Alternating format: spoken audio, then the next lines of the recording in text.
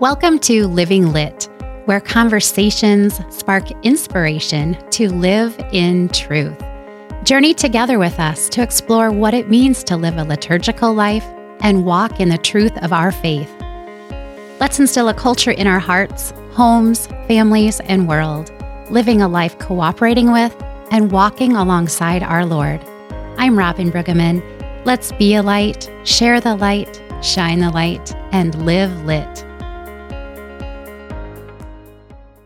In today's episode, I have Sister Emily from the PES Sisters here in the diocese coming to talk to us about the life of a sister, of a religious sister, and what specifically their order is bringing to us for gifts and ways they can help us to grow in our faith. So Sister Emily, thank you so much for coming in today. Will you tell a little bit about yourself, like where are you actually from before becoming a sister? And can you introduce yourself with that? Yes. Thank you, Robyn. It's so great to be here. I'm excited to share.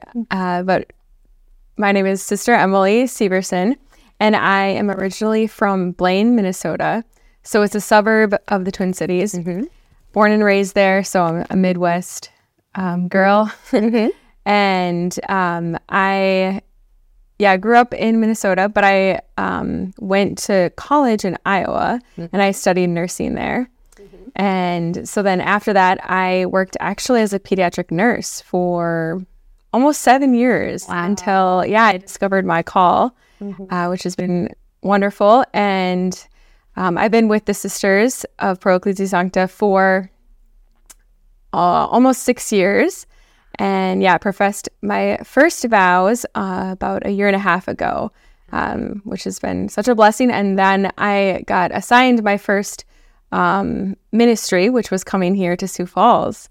And, I hadn't really ever been to Sioux Falls that I could remember. So I had no idea what to expect. But the sisters were telling me that it's a very special diocese. It's a special place. So I was really excited to come and to see, what the Lord had here. Yeah. Well, we're so glad that your first ministry assignment has been in Sioux Falls and that we've been getting to know you. It's such a blessing. So you said what the PES stands for. You said it really fast, but it's Pro Ecclesia Sancta. Yes. What does that mean? Yes, that's a great question. It took my mom a while to be able to pronounce it.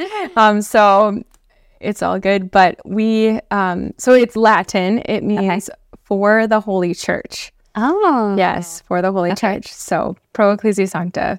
Okay. PES. Yep. So quite often if people in the diocese see like something advertising for where you're going to be, or, you speak like on here, might say PES, but that's what it stands for.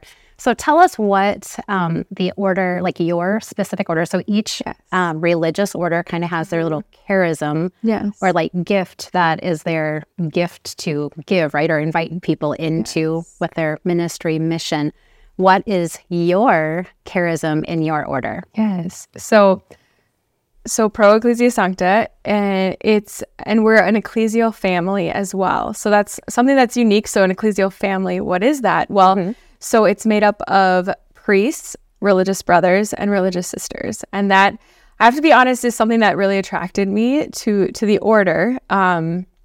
Just receiving spiritual formation and sacraments from the priests, and then spiritual motherhood from the sisters. And so that was a great gift to receive that.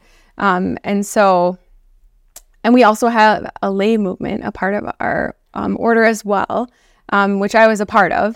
So that before you felt the call to be a sister? Yes. Wow. Yeah. Okay. Yeah. So I was a part of the lay movement, and but our charism, which is to live and promote holiness in the church. So again, what does that mean? Because of course we're all called to be holy, and I had this desire to be holy. Like I wanted to be holy. And before I met the priests and the religious sisters, I thought it was like impossible. I was like, well, I am a working nurse. Like I don't have time to pray all day. I don't have time to like read. I mean, how do I become holy? Like if I don't have time, like I was making all these excuses and I didn't even understand what holiness was. But then I was hearing from the priests, from the sisters, that like holiness is simply doing God's will with joy and saying yes to him in every moment. And I was like, wait a minute. It was like I was hearing it for the first time in my life that like, this is something I could do even as a nurse. I wasn't even thinking about religious life at the time. I just had this desire to be holy. And so I realized, wow, it's just even doing the things that like I don't really want to do and doing them like out of love for the Lord. And so that's basically what our charism is to help others become holy. And of course, we're all called to be holy no matter what age we are. And so that is a great gift too, is we get to work with really little ones and to the elderly, I mean, and families. And yeah, it's been a great gift to be able to work with all different ages. And something also that flows from our charism is a deep devotion to the Sacred Heart of Jesus, which is where holiness flows from, is from Jesus's heart. And so that was also a great gift to receive. And that's kind of what a charism is. It's from the Holy Spirit. And it just, like I said, when I was hearing this message of holiness from the priests and the sisters, it just clicked in my heart, in my soul. Like, because I'm a nurse and there's lots of sisters who do nursing, you know, so you would think like, why didn't I go look for orders that do nursing? But it's beyond that. Like a charism is even beyond that. It's beyond like even on a natural level, like what we do. It goes deeper than that. And so so our charism is basically to help everyone be reminded of their call to be holy, of that they have a home waiting for them in heaven, and that is our ultimate goal in life. And we're all called to be saints. Like that's why God created us. Yes, for sure he did. And it's a good reminder for everybody to know that it's not just for some people. No, everyone is invited into holiness, but to be a saint. And I love how your charism, like you all, so you're one of 4 sisters in our Sioux Falls Diocese right now. Correct. And anytime I run into any of you or a couple of you at a time, you know, whether you're by yourself or you're the 4 of you together, you just give off this joyful hope. It's so beautiful. I see Christ just so alive and just like flowing from you ladies. And it's so obvious then that you are living that charism, that you are, you know, when you meet and you interact with other people, you know, at church or just at Hobby Lobby. I run into you guys at Hobby Lobby, getting craft supplies, you know, wherever it is, just interacting with you too. There's like this draw to want what you ladies have, like this joyful disposition, and that comes from the Lord. Like, so that that gift is a gift from the Lord. Yes, it is the Lord. It's all the Lord. that is your, that's how you want to help others, is growing in that holiness. So I love that so much. So a lot of people wonder, so if they see you out and about, so like I said, you know, I've seen you out and about, other people see you about, you're in the schools here in the Sioux Falls Diocese, not just in the city, but also going out into the other cities within our diocese. You're at the different parishes, whether you're attending Mass or maybe you're hosting or putting on something for that particular parish. And I think people wonder, can we go talk to them? You know, because there's like this curiosity behind, like, what's the life of a sister like? And can we approach them? Can we talk to them? And that's why I really wanted to bring an awareness to your order. And so when people are seeing you ladies out and about, that they know, yes, we can go talk to them. And that you guys love visiting. You love visiting with the people of the diocese and beyond. So will you tell us a little bit about what the life of a sister looks like? Because I think a lot of, like, there's that curiosity. So tell us, like, give us an example of like a day. And I know your days vary. You ladies have a very active schedule. Yes. What's the life of a sister look like? Because there's 3 things we can be called to as women. Yes. That God has a plan for each of us. We're either called to be single, to be married, or called to the religious life. The religious life being that of a sister or a nun. Or it could be, called, I suppose, into like the single consecrated life. Would that be together with religious life or separate?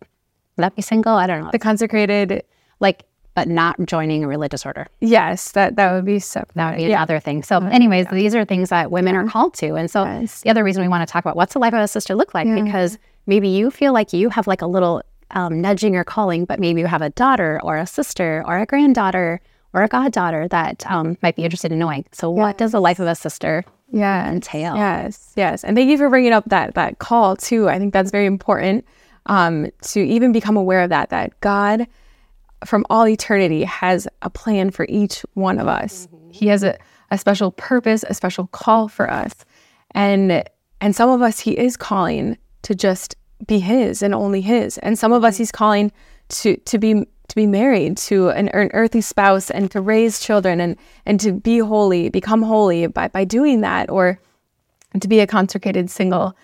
He has a special call and purpose for each of us, and it's going to look different. And maybe it's something that we never thought would ever happen. In particular for myself, I never imagined that I would become a sister.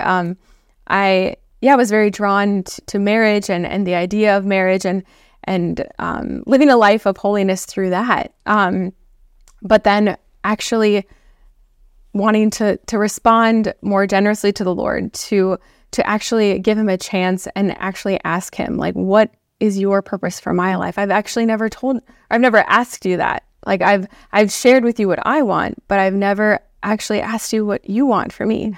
And I think that's so important for each young man, young woman, to really ask the Lord that and to not be afraid, because to know that he's created us for freedom. He's created us to experience the fullness of love with him. And so as a consecrated religious, which is what I am and what I was called to, so being consecrated means to be set apart. So to be set apart for God alone. And so that's what consecrated religious are. They're set apart for God alone. And so they live a life as spouses of Christ. And they give themselves to him and in service of the church. And so they live this life more detached from the world and more attached to the things of Christ and of heaven. And so, living that day to day looks very different. It looks very different for us because we call ourselves contemplatives in action. So what does that mean? So we pray, and we guard our prayer lives over anything. Our 2 holy hours a day, we do 1 in the morning and 1 in the evening, and we never compromise those. But then we're also very active. We're very active in the schools, in the community, wherever we're called to serve. And so we bring that with us. We bring our prayer life with us so that we can be spiritual mothers to all those we encounter. And our day-to-day life looks very different. But we always make sure that we attend Mass every day and receive the sacraments. The Eucharist is the foundation of our life as well. And we pray the Rosary together. And our community life is very important to us as well. So our meals are always shared in community, which is a great gift because it's a great opportunity for us to really share about how God has been working throughout our day, or share stories, especially funny stories from the kids. We always love sharing those with each other. We, just like a family would, share their meals together, and we also share our meals together. And our day-to-day ministry looks different. We spend a lot of time, we serve at O'Gorman junior high and high school. And so a lot of our time is spent there with the students, which we really enjoy. And so we'll do different ministries. And then sometimes in the evening, we'll visit the universities, different Bible studies there, or some of the parishes invite us to their faith formation programs, or even other adult Bible studies we attend. So our evenings also can revolve around different ministries as well. And then weekends too, we lead retreats for families, for young adults, for the high schoolers.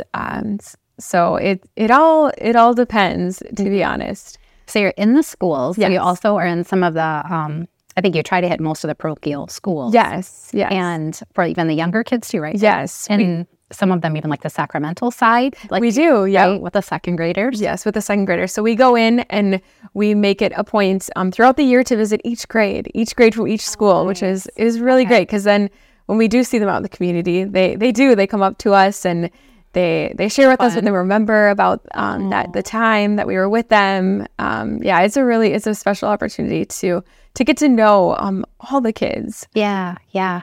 I love that they have the opportunity to see real religious sisters, fully habited, and get to interact with you and see the lives that you lead and live, and that you have dedicated your life to our Lord. I think it shows them, that sisters are a real thing, and that they could choose, that God could be calling them to that life as well. Yes. So then also what they learn from you is just so beautiful that they have that opportunity, because not every school has that opportunity to have sisters, and it's such a blessing just to have your presence here. And I've talked to you before about how your order is not, teaching is not the charism, but you help people to grow in holiness. So you are in the classrooms and in the schools.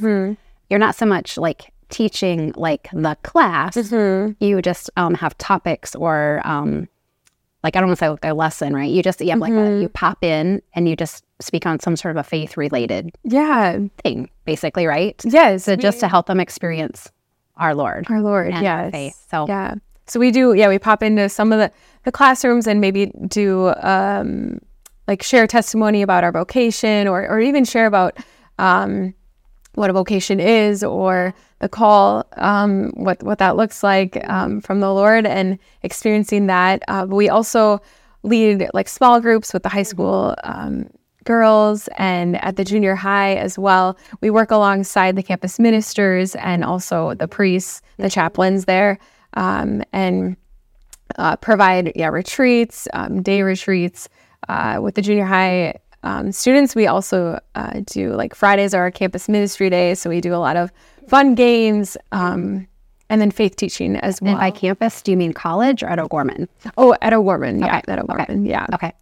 Awesome. And you also had mentioned to me at one point that you even do some ministry with the teachers. We do. That is so beautiful. So what does that mean, that you do things with the teachers? Yes. So with we have a faith-based formation program that we provide for the principals of the O'Gorman School District, and along with the central office as well, providing that faith aspect, that growing in virtue. We all need it. Not just for the students, because we're teaching the students, but we all also need formation in every state of life. So it's been a great gift to get to know them personally too. And I think that's been like the greatest gift, is just to spend each month with them and getting to know them. And because we visit their schools a lot too. But it's great to just see them from a month-to-month basis as well. It's such a beautiful thing that you have something even for the teachers and the principals. I love that. So another question I have is, are you actually cloistered? And what does a cloistered sister or nun, what does that mean? Because people have heard the word cloister. Yes. And are you, since you are out and about, and we can talk with you? Yes. That's a great question. It is. Because, so there's even like a difference in the terminology of that. Okay. So, for instance, you've heard probably nun, and religious sister. Yep. And so a nun. Yep, a nun. Yep. And so I am a religious sister. Okay. Because I am active. I'm that contemplative in action. So I'm out in the community.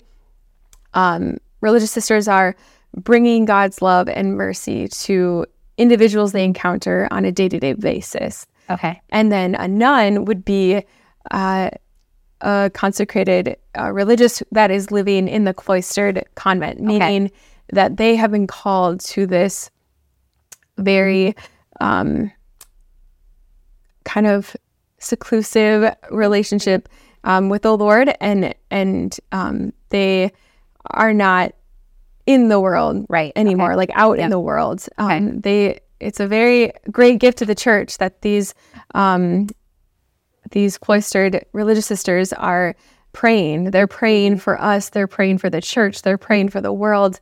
And they're not face to face with interacting with people, but they are praying for us, and so they do not come out. That's where the cloistered, and where a nun then isn't interacting in public. Okay, interacting in public. That's good clarification. Yes. So so you're not cloistered then, or are you? So we're not. You're not. No. Okay, I wasn't sure if just because you have your own home. Yes. Is it a monastery? Convent. Yeah. So what's the difference between a convent and a monastery?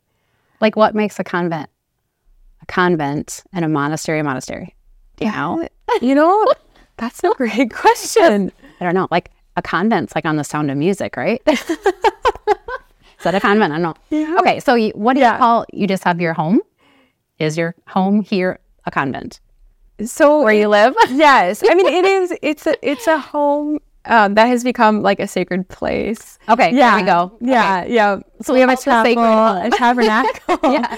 Okay. Yes. Okay. Yeah. I wasn't sure if it had like the official term. One of the two, like a monastery or a convent. But you guys do have a special place where you live, which is set apart and sacred. Yes. You have a chapel and all that. So it's yes. Okay. Yes. Yeah. We'll talk another time on what a convent might be, because I was wondered, right? That's the difference between the two. But anyway, so let me think here. Okay, what's an example of how you help people live in holiness? What are some examples? Well, that's other than the students, and the teachers. Yes, that's a great question. So it could be like offering your retreats. Yes, offering our retreats. Okay. So we offer retreats.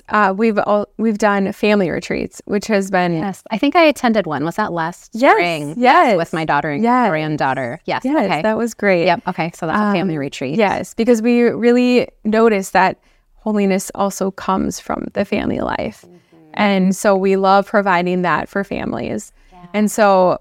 We also enjoy splitting up the family throughout the day as well, like providing catechesis for the children in ways that can reach them. Yeah.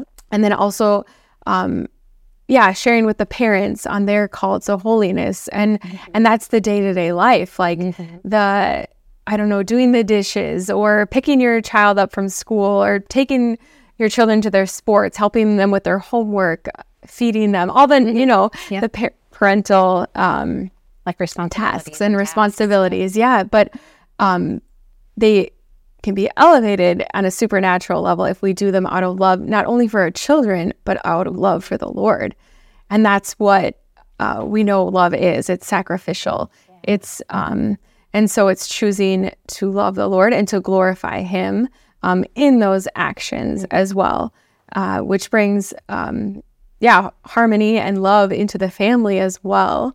And so we also teach the kids to obey your parents when they ask you to make your bed and you don't want to, or just, those little things when you want to play more video games, but your mom needs help setting the table, or your little sibling needs help getting something and you don't want to help them. It's just those like things, those natural things that really challenge us sometimes to love. People to look at those moments different. Yes. Like taking ordinary things and making them a little more extraordinary. Yes. Because we're offering them in a different way. Thinking of the Lord. Yes. And serving Him yes. while we're serving our family. Exactly. Because like when we look at the lives of the saints, they didn't become saints necessarily by doing like these huge things. You really read about them and you see the struggles they had, the daily struggles they faced, and the simple tasks they had to complete each day.